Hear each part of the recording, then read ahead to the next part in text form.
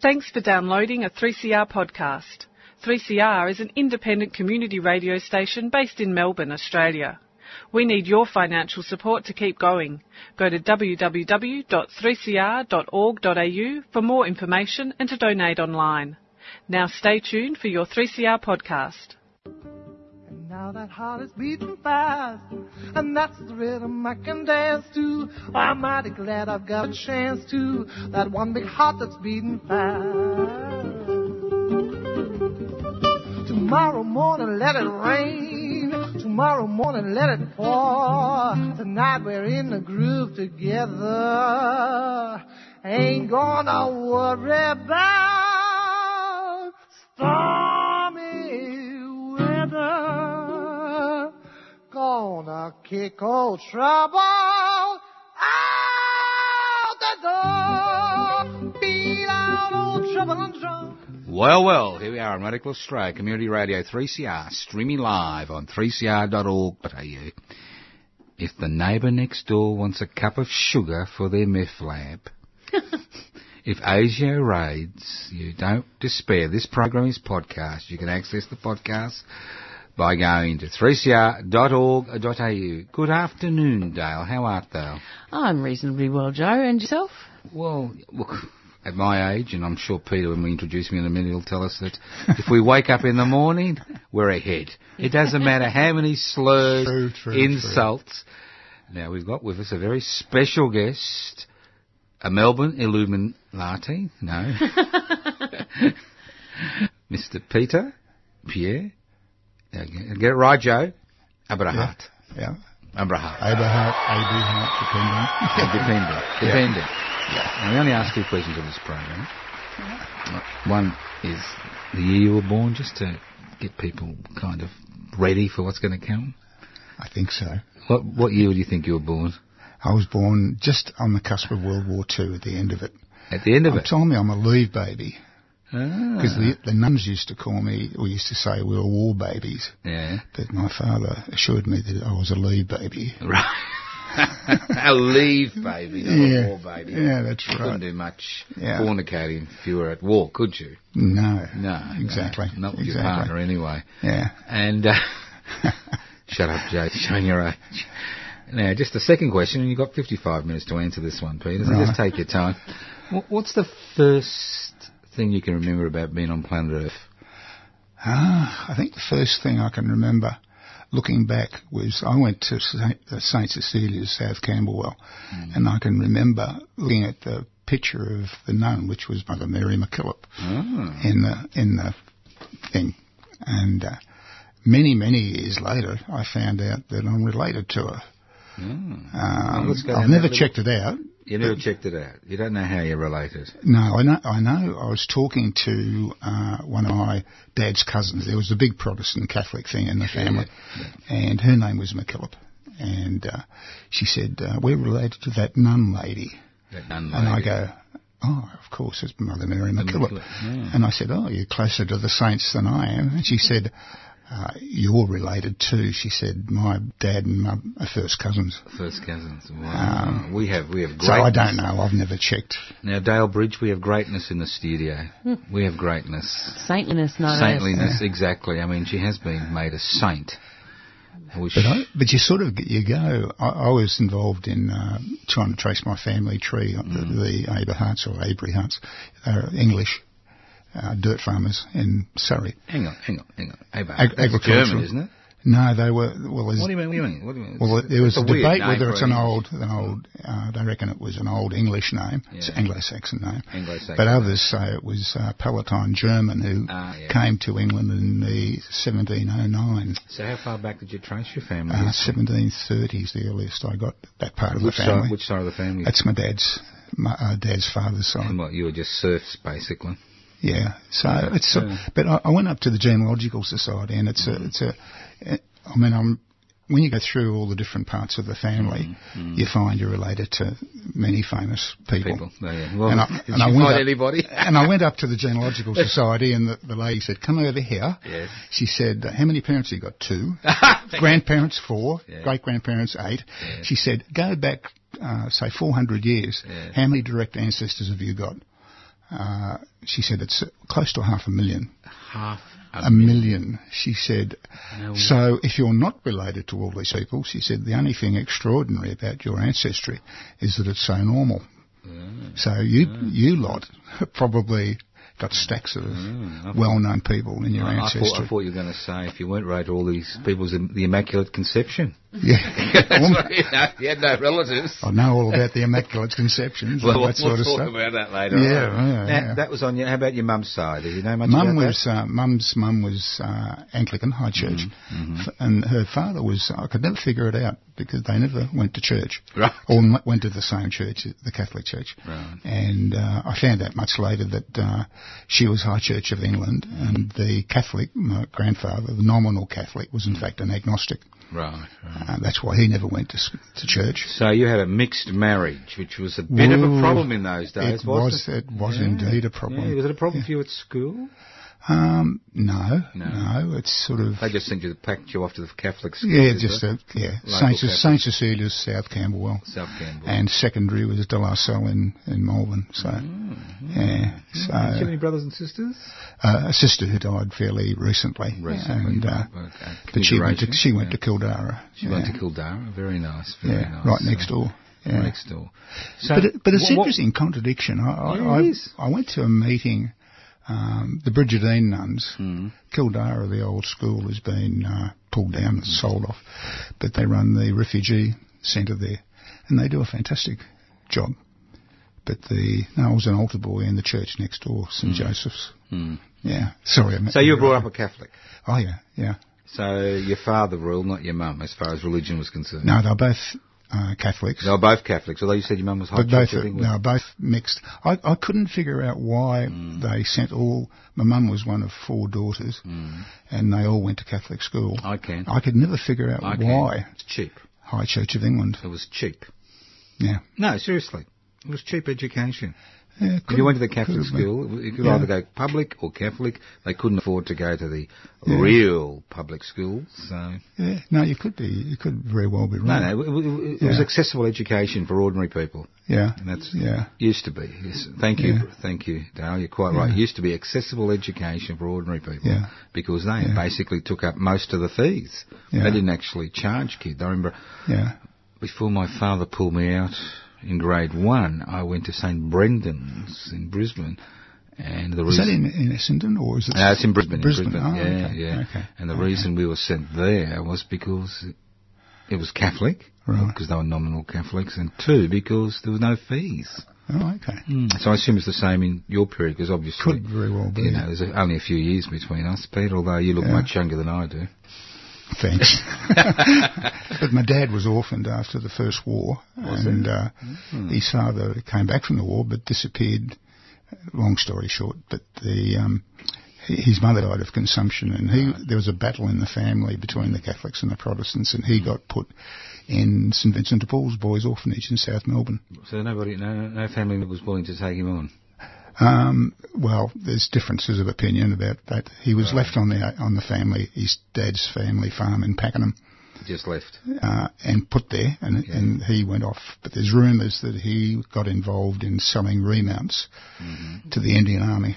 Right. But I don't know. But his mum died of consumption. Right. And he spent all that period at St Vincent de Paul's. And that was a very common story, wasn't it? Because you had 5 million Australians, 420,000 volunteered, 62,000 died, never came back. Yep. And what people forget is that another 60,000 died within 10 years of returning from war wounds, and the dislocation it had on families, and TB was rife in those days, and it was just a disease of the poor, really, isn't it? But I've still got the... his mother died of consumption, as I said, but he also, when he enlisted in the Second World War, he was diagnosed, and he got sent to the repat and then transferred to the, what are they called, the sanitarium. Sanitarium, when I was doing some medical tests some years ago, and you'd know obviously more than I would, but there's traces of TB. The stigmata. There's a marker on the lungs. Yeah, the stigmata of TB on the chest X-ray. I go, oh. Which it's quiescent, don't worry. A lot of elderly people have, well, sorry Peter, but a lot of older people have it, But my sister's got it. My sister had it too, that marker. So I guess we were exposed to that with my dad. I don't know. Yeah, people don't understand how poor people were in Australia in the 40s and 50s. Absolutely. I mean, the slums in Melbourne and the typhoid epidemics because there's no sewage in the 1880s and 1890s. I mean, 2 out of 5 children in Richmond would die under 5, every year. You know, the rich would live on the hill, the poor would live down below. They get all the sewage. It was just extraordinary. I mean, you'd be old enough to remember the slum reclamation programs, wouldn't you, around Melbourne? And there was my dad. We moved to Hawthorne East. Mm-hmm. I was brought up in Hawthorne East, which was, I guess, the working class part. Yep. But my dad said to me once, they were all South Melbourne people, both my mum and dad, and he said, we moved out of the slums. In South Melbourne, for goodness sake, I couldn't afford an outhouse in South Melbourne. $2 million houses. And they were. It's incredible. But all the working class suburbs, the Fitzroys and the Northcotes and blah, blah, blah. St Kilda. Yep. Exactly. You know, you wouldn't go there unless you're looking for a young girl, basically, in those days. That's what it was like. Now, you finished high school, obviously. Yeah. Was it De La Salle you went? Yeah, De La Salle. Where? In Melbourne. In Melbourne. And young man, you got the world at your feet. The late mid-60s? Yeah. Mid-60s? Yeah. So what did you do? I was in intermediate at the time, and I sat for an entrance exam for what was then the PMG Technicians in Training. And I did that, and then in later years I did night school for a diploma and whatnot. All paid for by my employer, I might add. That's right. And it was an apprenticeship? Yeah. Which you don't get these days.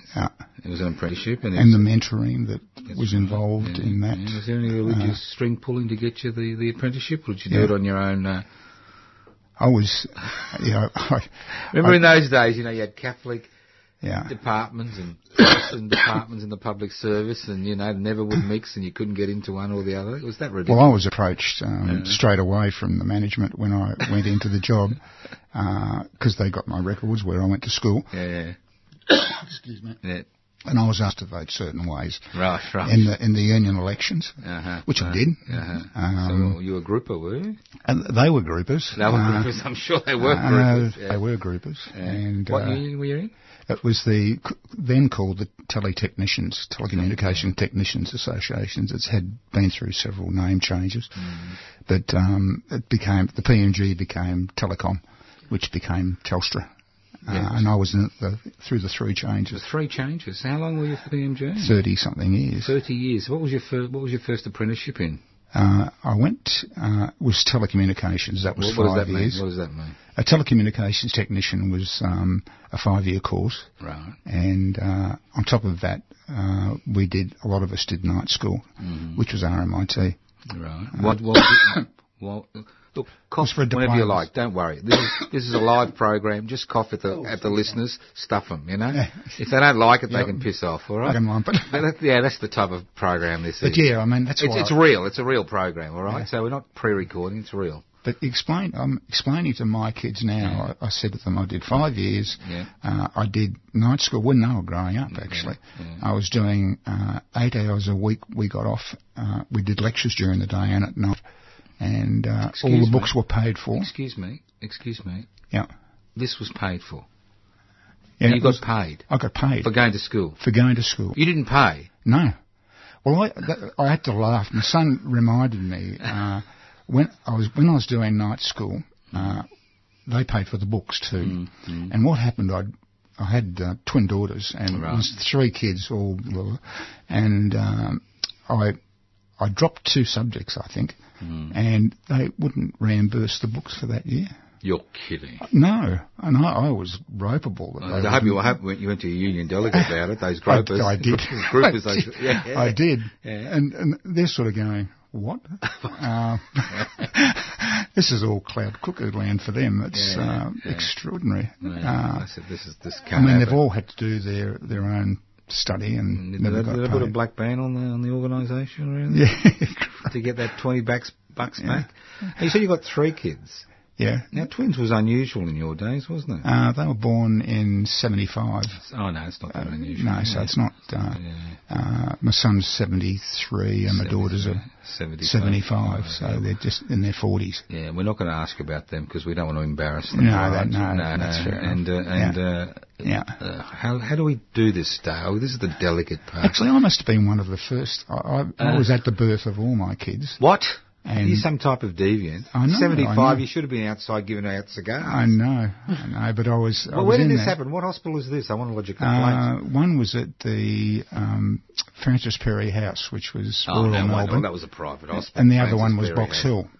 Oh, that's different. But they've actually, some of them fought quite hard that I wouldn't go into the birth. That's right. Yeah. Because for my own safety, they basically said. Because you could fall over and crack your head. Faint, but they let me in, so that was good. Well, you're a pioneer then. Yeah, so I was there for all of them, which was great. Which was great, yeah. And particularly for the twin. The doctor we had when the girls were born. Yeah. He had half the hospital in there. This was at Box Hill. Right. Bugger. And he even bowed at the end of it. He said, "What would you like, girls or boys?" I said, "Girls." Yeah. And when it was girls, he bowed to the audience. The audience. Well, it's a public teaching hospital. You know, it's this is Box Hill, is it? Yeah. Is it you know what they call theatre? No. You know, the operating theatre, why it's a theatre? Right. Because in the good old days, when surgery began, you know, in the... have your drink, because this gives you an opportunity to drink while I bore you with this crap. But what would happen is you'd have a theatre. Right. The operation, the table would be down there.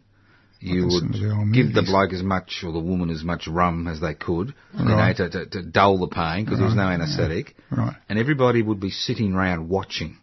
Oh, okay. And they'd actually watch what was happening. 4-quarter amputation. It was mainly amputation in those days because that's about all you could do. Okay. You know, so it was theatre. So that the fact that it is a theatre. It is theatre. Medicine is theatre at the end of the day. And you've seen some of these ground rounds in hospitals, haven't you? There's the consultant, his assistant or her assistant, the registrars, the residents, the students. Yeah. It's theatre. It's beautiful. Yeah. Wonderful. No, that's true. and you're the actors. I suppose. But you look back, before I came today, I was just thinking about different things. After I was assured that I thought an hour to talk, for goodness sake. Yeah. What will I talk about? El Salvador in the 80s or all sorts of stuff? We'll need to bring you back in a year or two, Peter, because you'll never finish in an hour. Depends how we ask the questions. Yeah. I mean, we could dismiss you, but we could actually look at... So you worked full-time for 35 years. Yeah. 35 years. Yeah. But in Telstra at that time, keeping in mind I think it was in the order of 70,000 staff. Yeah. I could, most of my time in there was in the laboratory area, in the research area. Doing what? Experiments.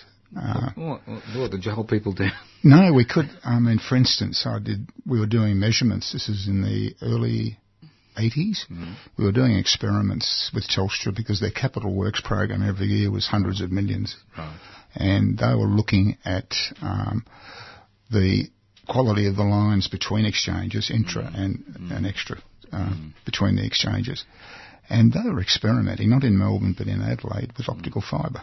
Right. This is in the 80s. In the 80s, right. So they anticipated at that time, so I'm told, I was only a little cog in the wheel, they were looking at their capital works program, going from copper to coax, and in the between exchanges and certainly interstate, they were looking at optical fibres.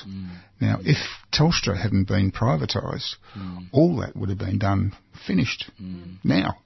So what year did you finish?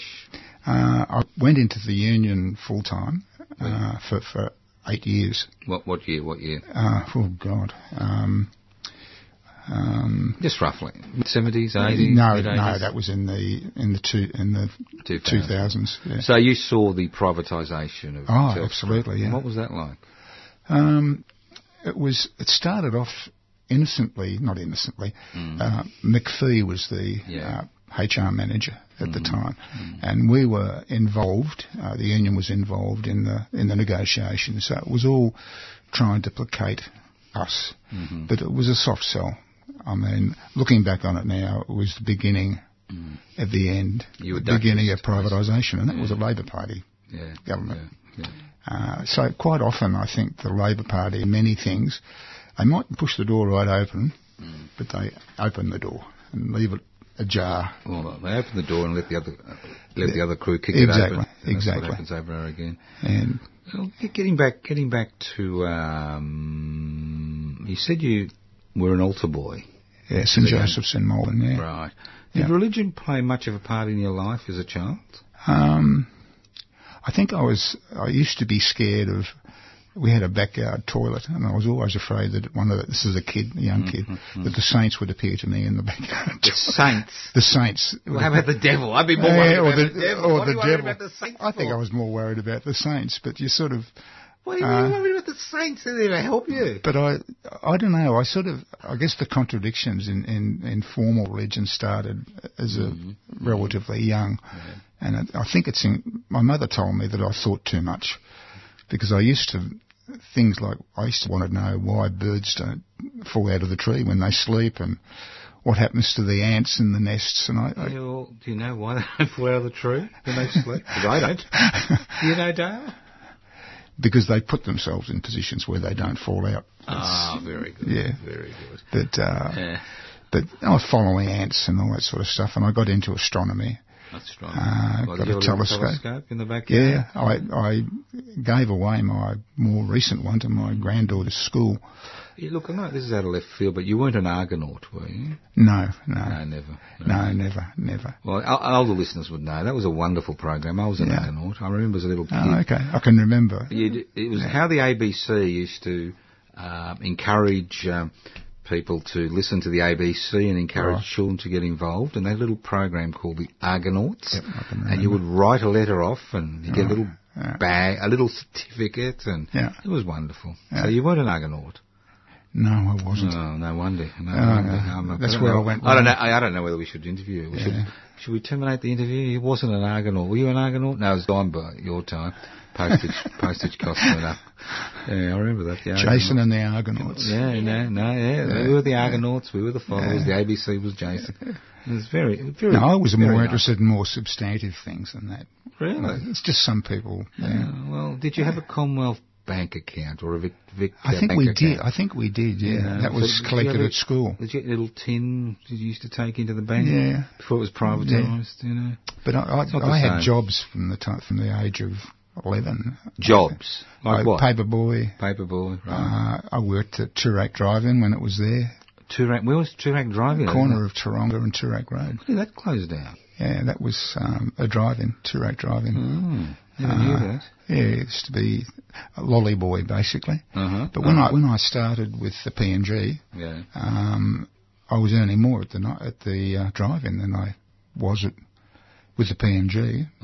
And I tried to keep it up, but I couldn't do both with the study and whatnot. But I used to make more on one Saturday night than I did in a week at the PNG. Well, knowing you, obviously you'd go up to where the people were snugging up and you'd knock on the window and wouldn't go away till they gave you some money. Is that right? Exactly. Actually, we got coached with it. You know, that's what you do. You don't wait till the light comes on.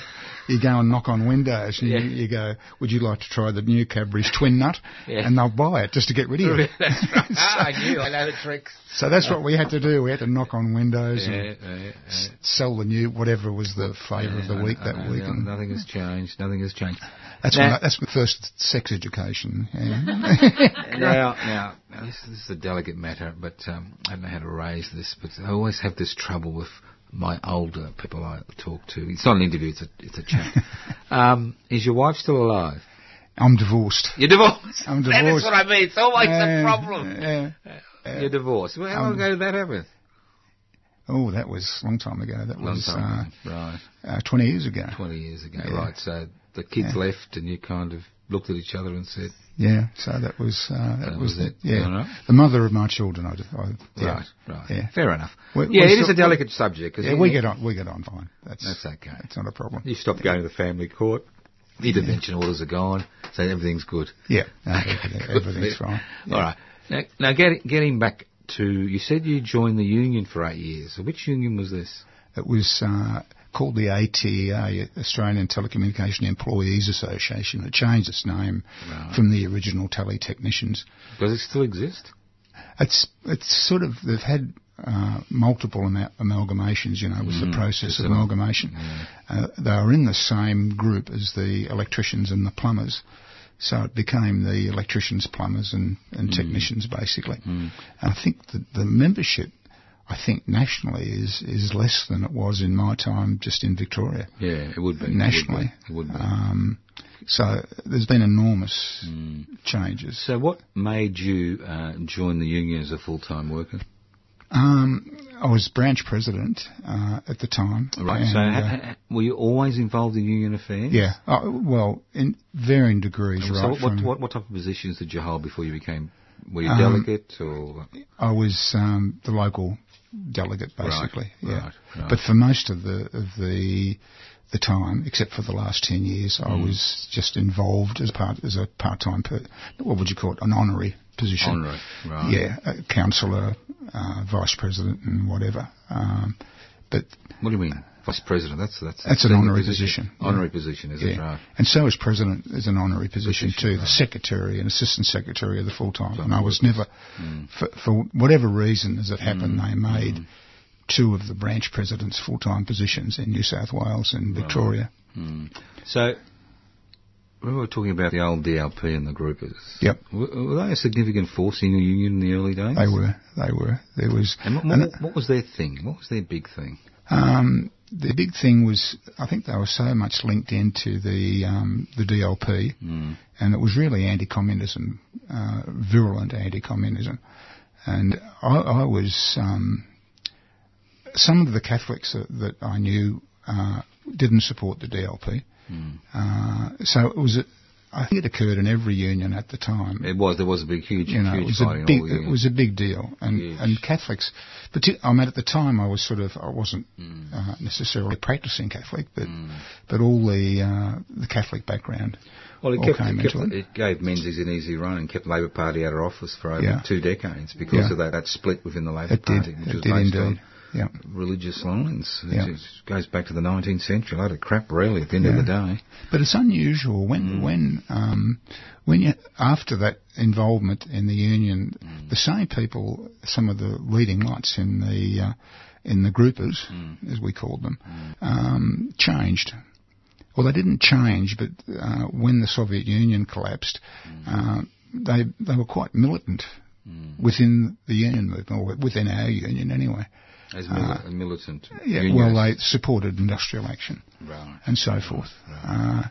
But maybe they were trying to make amends for all the trouble they caused over those years. I'm blowed if I know, but it sort of was a contradiction in my mind. I thought, it's... Well, let's get back to this altar boy business. So, how long did you last as an altar boy for? It seems an eternity, but... what's an eternity?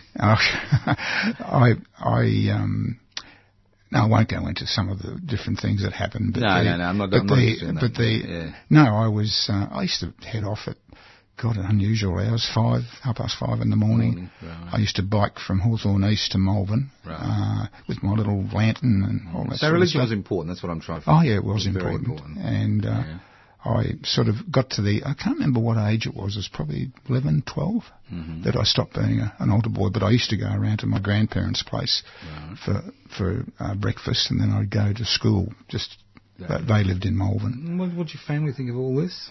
Sorry? What did your family think of all this? When I started to deviate from the... No, getting up at 5 and bicycling. That was just normal. Just normal behaviour in those days. Yeah, it was... I mean, I used to go, mostly with my mates, but I used to go regularly into the city, and I was in primary school. Yeah, that's right. I used to do that, and nobody thought anything of it. No. You'd leave in the morning, you'd come home at night, and you'd be asked, come home when it's dark for dinner. Yep, that's That was right. it. Yep. That was And I can remember it was a big deal when I went from the lantern on my bike to a dynamo. Right. So, but you wouldn't even, I wouldn't think when my kids were growing up, I wouldn't. No. And I don't know what's changed. I don't know what's... Fear. It's a culture of fear. There's just as much crime in our days, but it wasn't blown out of all proportion. I think that's the difference. There's this culture of fear. You've got fear. You sell newspapers. You sell products, and there's a culture of fear which has been whipped up and whipped up. So every parent thinks that if their child walks to school, they're going to be kidnapped and raped and murdered. Yeah. So you go past any high school, not just primary school, at pick-up time, and it's just horrendous. I know. There's this culture of fear because we actually had more suspicious deaths, more assaults, more rapes. Yeah. In the 60s and 70s and 80s, and disappearances. Statistically than we have today, although the population has doubled in the last 30 years. Okay. And we just didn't hear about it. If somebody got killed in Brisbane, you didn't hear about it. Yeah. If somebody got killed in Melton, it's another country, you wouldn't hear about it. Today, if two people get shot in the United States, it's news, constantly. It's all over the place. It's just this culture of fear that, you get people locking themselves in, they burn. Houses burn down, they die because they can't get out. They've locked themselves in for no reason. I mean, it's just horrendous. Do you think take people? Me off my hobby horse. Do you think people? I mean, I can always remember growing up that all the rallies were all around close. Yep. And if anything happened, I mean, when my sister died, and that was a few months ago, all the rallies. Came in to help. It was fantastic. But I don't know, you don't see that, there's not the same community feeling anymore. I think there's been, as you said, an atomisation of society. We've been broken up into smaller and smaller units. Now we've got the situation where 30 to 35% of people live in single-person households. Yeah. Extraordinary. It wouldn't have happened. And you're right, there are a lot of eyes on you. You didn't think anybody was looking at you, but there are a lot of eyes on you constantly, and, Dad would be going up to, like, grade 1 I was taking out, there must have been something going on in the school, child sex abuse or something, and my old man comes in one day and he just picks me up by the ear and takes me to the local state school. Right. Okay. He said, that's it. This is in Brisbane, is it? This is in Brisbane, it was in 1956, 57, something like that. So obviously he heard something and he just acted. But in those days, you're right, there was more of a community sense, because we had to. Because we weren't as mobile. How many people had cars? Yeah, I think my dad had an A Model Ford. A Model Ford? Which was old then. Yeah. But they restored, he and his mates restored that. And, God, I can remember coming home from church once. He had to swerve to avoid a pedestrian. He knocked down one of those big, thick fences all had a little dent in the front. The car. It didn't crumple in those days. No, you'd crumple around. Yeah, be thrown out. Exactly. But, So going back, I just want to follow this religious stream because obviously a lot of people know you, being related to the Unitarian Peace Memorial Church in East Melbourne. So I just want to follow this if I can. So altar boy, did you get a period after you? What did you do in religious sense after you stopped? An altar boy, did you stop believing, or did you continue? No, I continued to believe, but I think a mixture of going to work, discussing things, in other words, the real world. It was almost imperceptible. I was changing, and I think involvement in politics. I mean, what I found, my first year of training was done in a training school, and then. It's incredible when you look back on it. 6 weeks in a particular place and 6 weeks in school, 6 weeks. And I went everywhere, Radio Australia, you name it. But I got put into a thing called the Postal Workshops, which was what they did was put new graduates like us in charge of, it's a production line. So you'd have 20, 30 staff, 40 staff. And what, you'd be, 20 or something? Yeah, I was early 20s. And you're in charge of 30 or 40? Yeah. Most of them old enough to be my parents or grandparents. Yeah. But most were new migrants. Right. Was the post-war migrant thing. A lot of Greeks, but Estonians. There was even a section there called the Bolt section. Oh, well, of course. Yeah, The Estonians and Lithuanians were put into a separate one because of the Latvians. conflicts. Yeah, exactly. Yeah, And I used to get talking. I learnt far more from them than they did from me. Right. But you could have people on the old mechanical dials. I remember the chap sitting there, and he's Polish, and he never spoke to anyone. And he lost his wife and kids in Auschwitz. Right. And another guy there, Sammy, I won't mention his other name, but he's smuggled his wife out of Hungary through France, but unfortunately the Vichy French came in, and he didn't know until after the war that they'd both died in Buchenwald. Oh, right. And you had all that sort of stuff going on, and the politics. You know, some Greeks didn't speak to other Greeks. So the Civil War. One of the Polish Free Air Force guys wouldn't speak to the Bolts. He wouldn't go into that section there, and it was conflicts between the Greeks, depending on which side they were on. On the Civil War, that's right. So the politics was mixed in with the religion. Right. So what happened to your religious belief? It's I never became anti-Catholic, but I really went from that to being an agnostic. And then I was encouraged to go to the Unitarian Church. What year was this? Sorry? What year? The late 60s. Late 60s. Late 60s. The Unitarian Church. Yeah. You were encouraged. Yeah. Well, it was suggested to me.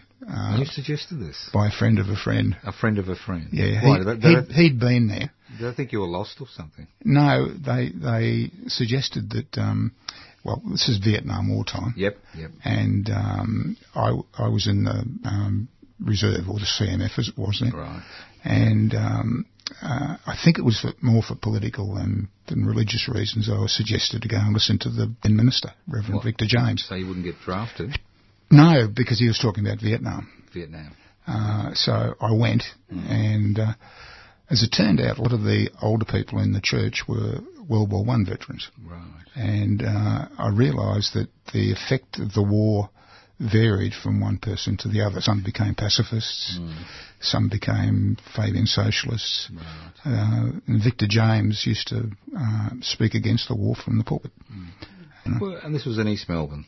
Same site? Yeah, the original church was 1852, opposite St Pat's, but they sold that, and then they built this new place before I came in 1965. What were the congregations like in those days when you first went? It was a mixture. It was, as I say, most of the older people in the church were, I can remember at least 3 or 4, including Victor James, who were World War I veterans, Som and Yipa. Is it Yipa? And Ypres or YPRES or something? Yeah, but they're all... It's like your name. They were all... Who knows? All anti-war. That's why they called it Peace Memorial. They wouldn't put War Memorial on it. So you don't build memorials to perpetuate war, was what Victor James said. So I had that combination of... So did you go every Sunday for a while, or just... No. I dipped my big toe in over the late 60s, early 70s, and I got quite involved probably after my kids started to get born in the 70s and 80s. Why get involved? I don't know. It's just one of those things that... What, you were lonely, or no, a divorce or something? And no. Actually, my ex was involved with the Sunday school. With the Sunday school there. With the kids there. Now, look, I've spoken there a few times, courtesy of people like you invoke me, but I'm still confused. Right. What's a Unitarian? Unitarian comes from unitary. Right. And it's during the Reformation, different groups broke away. For instance, anti-Trinitarian views, like Isaac Newton. Explain to me what the Trinity is. Three persons in one God. Right. So God the Father, God the Son. What some of the Protestant dissenters said was there's nothing in the Bible that suggests a Trinity. So a lot of them became known as Unitarians. Right. Unitary nature of God. But they started in Transylvania. Excuse me? Transylvania, which is now Hungary and Czechoslovakia. Vlad territory? Vlad the Impaler. Vlad the Impaler That's territory. where Unitarianism started. Yep, 400.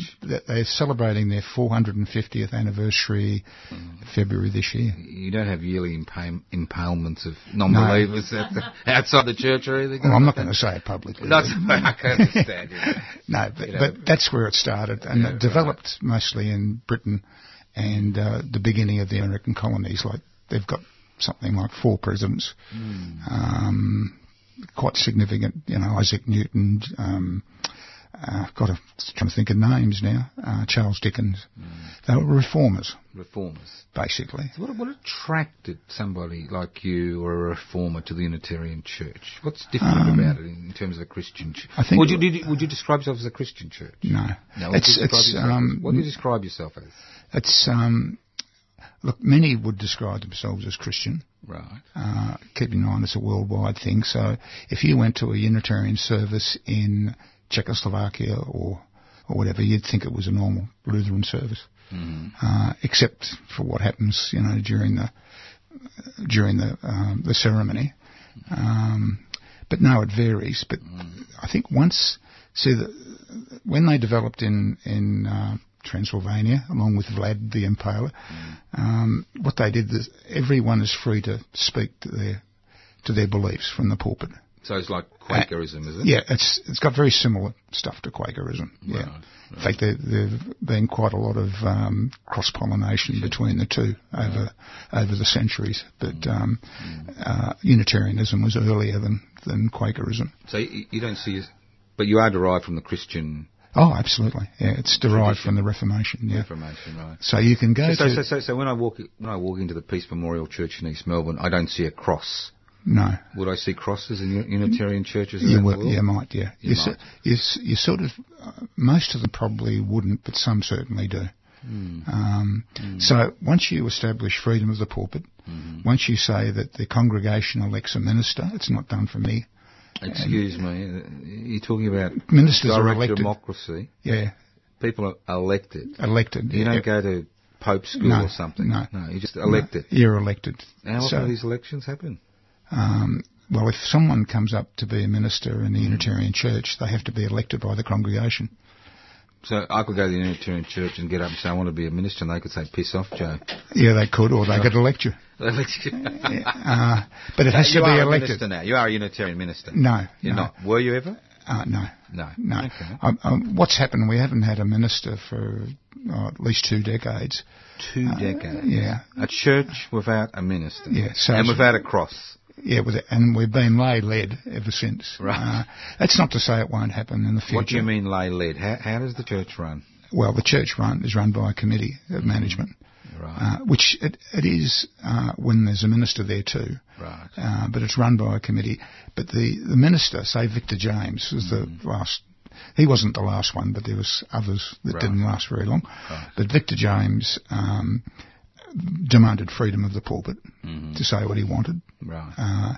And in our journal, The Beacon, for instance, he would say the editorial's an extension of that freedom of the pulpit, and the rest of the contents of The Beacon can be by agreement. That would be that, I think, was what he used to say. So yeah, every Unitarian church has got that freedom of the pulpit. So how much time do you spend every week at the doing Unitarian business? Oh, it's well, I'm retired, and I haven't sat down and worked out the hours, but I'm involved with the church journal, The Beacon. We have a Beacon board. That takes up a fair amount of time. That comes once a month. Yeah. 10 issues or 11 issues a year? Sorry? Is it 10 or 11 issues a year? It's 11 issues a year. We have a combined issue December, January. Yeah. But that takes up a fair bit of time. But it's all the day-to-day things. I mean, today or tomorrow I'll be going in to negotiate with the people that lease some of the offices in the church, or if not tomorrow, it'll be next week. So there's ongoing admin things that if you like, duties. So what is the purpose of this church? Well, I guess this is something you devoted your life to. So what is the purpose? Well, it's first of all to take up. I guess social justice has tended to become the main focal point. We're involved in No, putting but out. I mean, putting general out, principles. Just yeah. purpose. What's the purpose? Well, the purpose. Say, look, if I rolled up the seek Unitarian the truth Church- and serve humanity is the. Seek the truth And serve humanity. So if I rolled up, and you Yeah. only have services on Sunday, don't you? Yeah. If I rolled up to a service on Sunday, what would I expect? This is a lay congregation. Yeah. Who's going to be up in the pulpit? Well, What's going to be discussed? Well, next Sunday, for instance, is the chap that the founder of ICANN, Torman Ruff. Well, that'd be interesting. He's speaking next Sunday. Last Sunday was the chap that's on the executive of Friends of the ABC.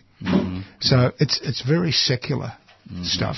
I mean, we have editorials sometimes in the Beacon or speeches that are talking about morals and the broader issues, not related to perhaps specific social justice issues. But a lot of our time too is in interfaith work. I mean, I'm involved with Pax Christi, the Quakers and many others. And last night, what's today? Monday night at the Cardinal Knox Centre was Hiroshima. Right.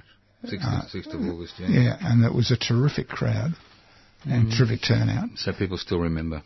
Yep, exactly. But you look at who's in that. It's the Catholic Church, it's Pax Christi, it's the Quakers, Medical Society for the Prevention of War, and so it goes on. Now, do you actually believe in God yourself? No.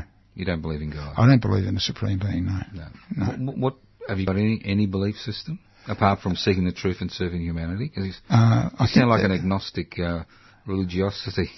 Somebody said I'm an agnostic, a cowardly atheist. Right. So, Yeah, I call myself an apprentice atheist. You know why? No. Because I've never faced death. Oh, okay. And if I face death and reject God, then I'm a real atheist. Yeah. But, most people succumb, as you know. Yeah. So you don't believe in a supreme being, a God, or anything like that? No. But, I mean, that's been a development over a long period of time, too. And How about an afterlife? I don't believe in it. Not the afterlife that's portrayed by...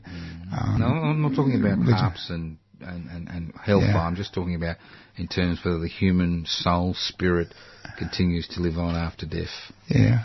I can't picture that in my mind. That, right. I mean, you can sort of say that we live for eternity in time, space, continuum, and all that sort of stuff. But as far as a consciousness, I can't see it. Right. So why bother going to church on Sunday? Well, it's because of what that particular church does, and I think it does. I think it punches above its weight. Right.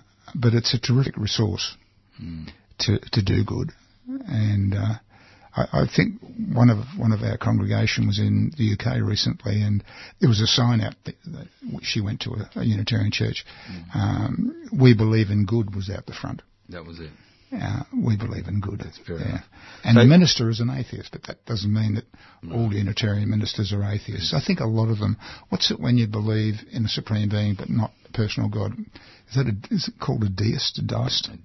I'm not sure. Yeah, but anyway, some of them are that. Yeah, but you do get the mixture. Right.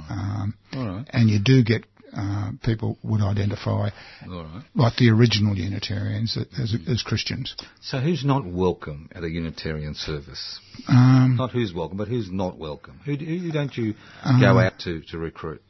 Not that you recruit, I mean, Yeah, I think it's pretty broad. Well, it's a pretty broad church, as they say. But now I find that the differences that you get between people, and some of their members I know are believers in an afterlife and so forth, and that's fine. So we concentrate on things that we can work on together. Right. So it doesn't really pose a problem. But I think a lot of Unitarians, my experience with American Unitarians, we do get a lot of American visitors, and they talk a lot about spiritual this and spiritual that. And so what, they're old-fashioned 19th century spiritual? Yeah, it's sort of... I mean, I was talking to one, this is a few years ago now, and I talked about my astronomy and looking at the stars, loving bushwalking and getting into nature. And she said, that's spiritual. So how do you define it? Excuse me. That's all right. We excuse you, Peter. Now, Peter, I understand you're a celebrant. I am, yeah. How long have you been a celebrant for? 20 years.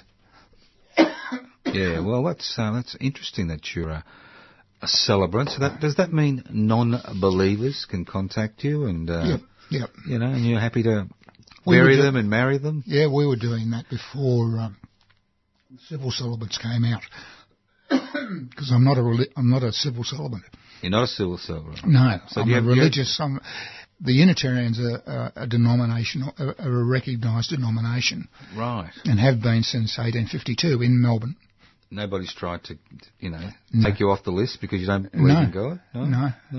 All right. I hope you haven't opened up a hornet's nest here. But it's been humanistic. I mean, a lot of the Unitarian churches, including the one in Melbourne. So you're a minister then? If you can marry people and bury people? In a sense, yeah. Well, you must be. Legally. Yep. If I came to you and wanted to get married and you married me and my partner, right, would that have legal standing? Yep. Well, then you're a minister. Yeah. Yeah. This is the first minister I've interviewed. We had a minister last week, wasn't it? Where was he from? The Anglican Church? Depends how you define a minister. I mean, I haven't got... Well, you got the legal... I've got the legal part. Yep. You've got the stamp. Yep, I've got the... You're right. Okay. The 45231, yeah. But yeah, I do... I mean, we do naming ceremonies, right, but they're non-theistic naming ceremonies. Right. I do marriages. Right. We have marriages and funerals that sometimes are mixed, right, where you get other religious people putting their two bob in. Yep. So, yeah, it's a mixture. What's the strangest marriage you've officiated at? You don't mention any names. Sorry? The strangest marriage you've officiated at? Well, I haven't had any strange marriages, but I've had a few strange funerals. Well, tell us an interesting one. Yeah. Well... Look, we won't put you in the spot. No, but I did have one funeral where the Catholic part of the family tried to intervene. Oh, right. During the ceremony. I like that. Wanted to... Body snatchers. Well, not so much body snatchers, but say certain words. Right. And I must admit, I did think that it was... I thought the reaction was a bit strong. Yeah. I mean, I had nothing to do with it, obviously. Fisticuffs. I think it would have been easier to do it otherwise. Have you got any plans for the future? Because obviously you and I are going to die, so, and you're a bit older than I am. So, any plans for the future? Just to keep on living, enjoying my relationships with the family, with my partners and so forth. Grandkids? Yeah. How many grandkids? Only one at the moment. One. Oh, so, right. Yeah. You're not spoiling him or her, are you? No. No, that's good to see. No. No. So, yeah, it's... You just got to... I think you just got to live each day as best you can and contribute as much as you can. And I think we all sometimes feel that we could do more, and sometimes I feel that I'm doing too much. But as you said at the beginning, you get up in the morning and, you're alive. There's reasons to kick on. That's right. Yep. You're ahead at our age. Yeah, you're ahead. Exactly. Doesn't matter what happens during the day. Yep. If you go to sleep and wake up the next day, you're ahead. Yep. Especially if you don't believe in God, because, it's a real problem, You and I have got a problem. Yeah, we have. Because, we're born losers, Yeah. Every atheist is a born loser. You know why? No. Well, if God doesn't exist, death is the end of life. Yep. And if God does exist, we're in big trouble, Peter. Yeah. We are in big trouble. Well, my dad was funny because he was a Catholic, but I used to call him a universal Catholic. Right. Orphanages and wars changed him. But he said, it doesn't really matter. He said, if there's a God up there and he's real, he said, they won't care if as long as you lead a good life, that's the important stuff. Yeah. And he gave me an example. Yeah. It was about, he said he's met two saints in his life. And I go, And he said the first one was Brother O'Neill, who was the head of St Vincent de Paul's Boys Orphanage. He went blind, and he said he was great. Mm-hmm. He said the other saint he's met was Jerry O'Day, Dr. Jerry O'Day. Yep. And he said he was a communist. Mm-hmm. And I go, oh. And he said they'll both meet in heaven. Right. So that was, his Catholicism was more of deeds Right. rather than creeds. Right. And I didn't know who Jerry O'Day was at the time, but Dad said my uncle, one of his Irish uncles, took him to Jerry O'Day when he was young. And I think he said the Victorian market. He took him there and he used to help people for free. Yep. Yeah, So he said, so I've met two saints. Two saints. Well, Peter, Abrahart. Abrahart. Take your pick. Spell it. Abrehart. Oh, good, excellent. Thank you for coming to the studio. Pleasure. Thank you for the sharing your thoughts about life and your. Thank you. And it's been a great pleasure speaking to you. And I'd like to wish the Unitarian Church all the best for the future. It's an extraordinary resource which we use constantly in the last few years, and there's nothing like it in Melbourne, if not Australia. Thank you very much, Peter. Thanks very much, Joe. Thank you.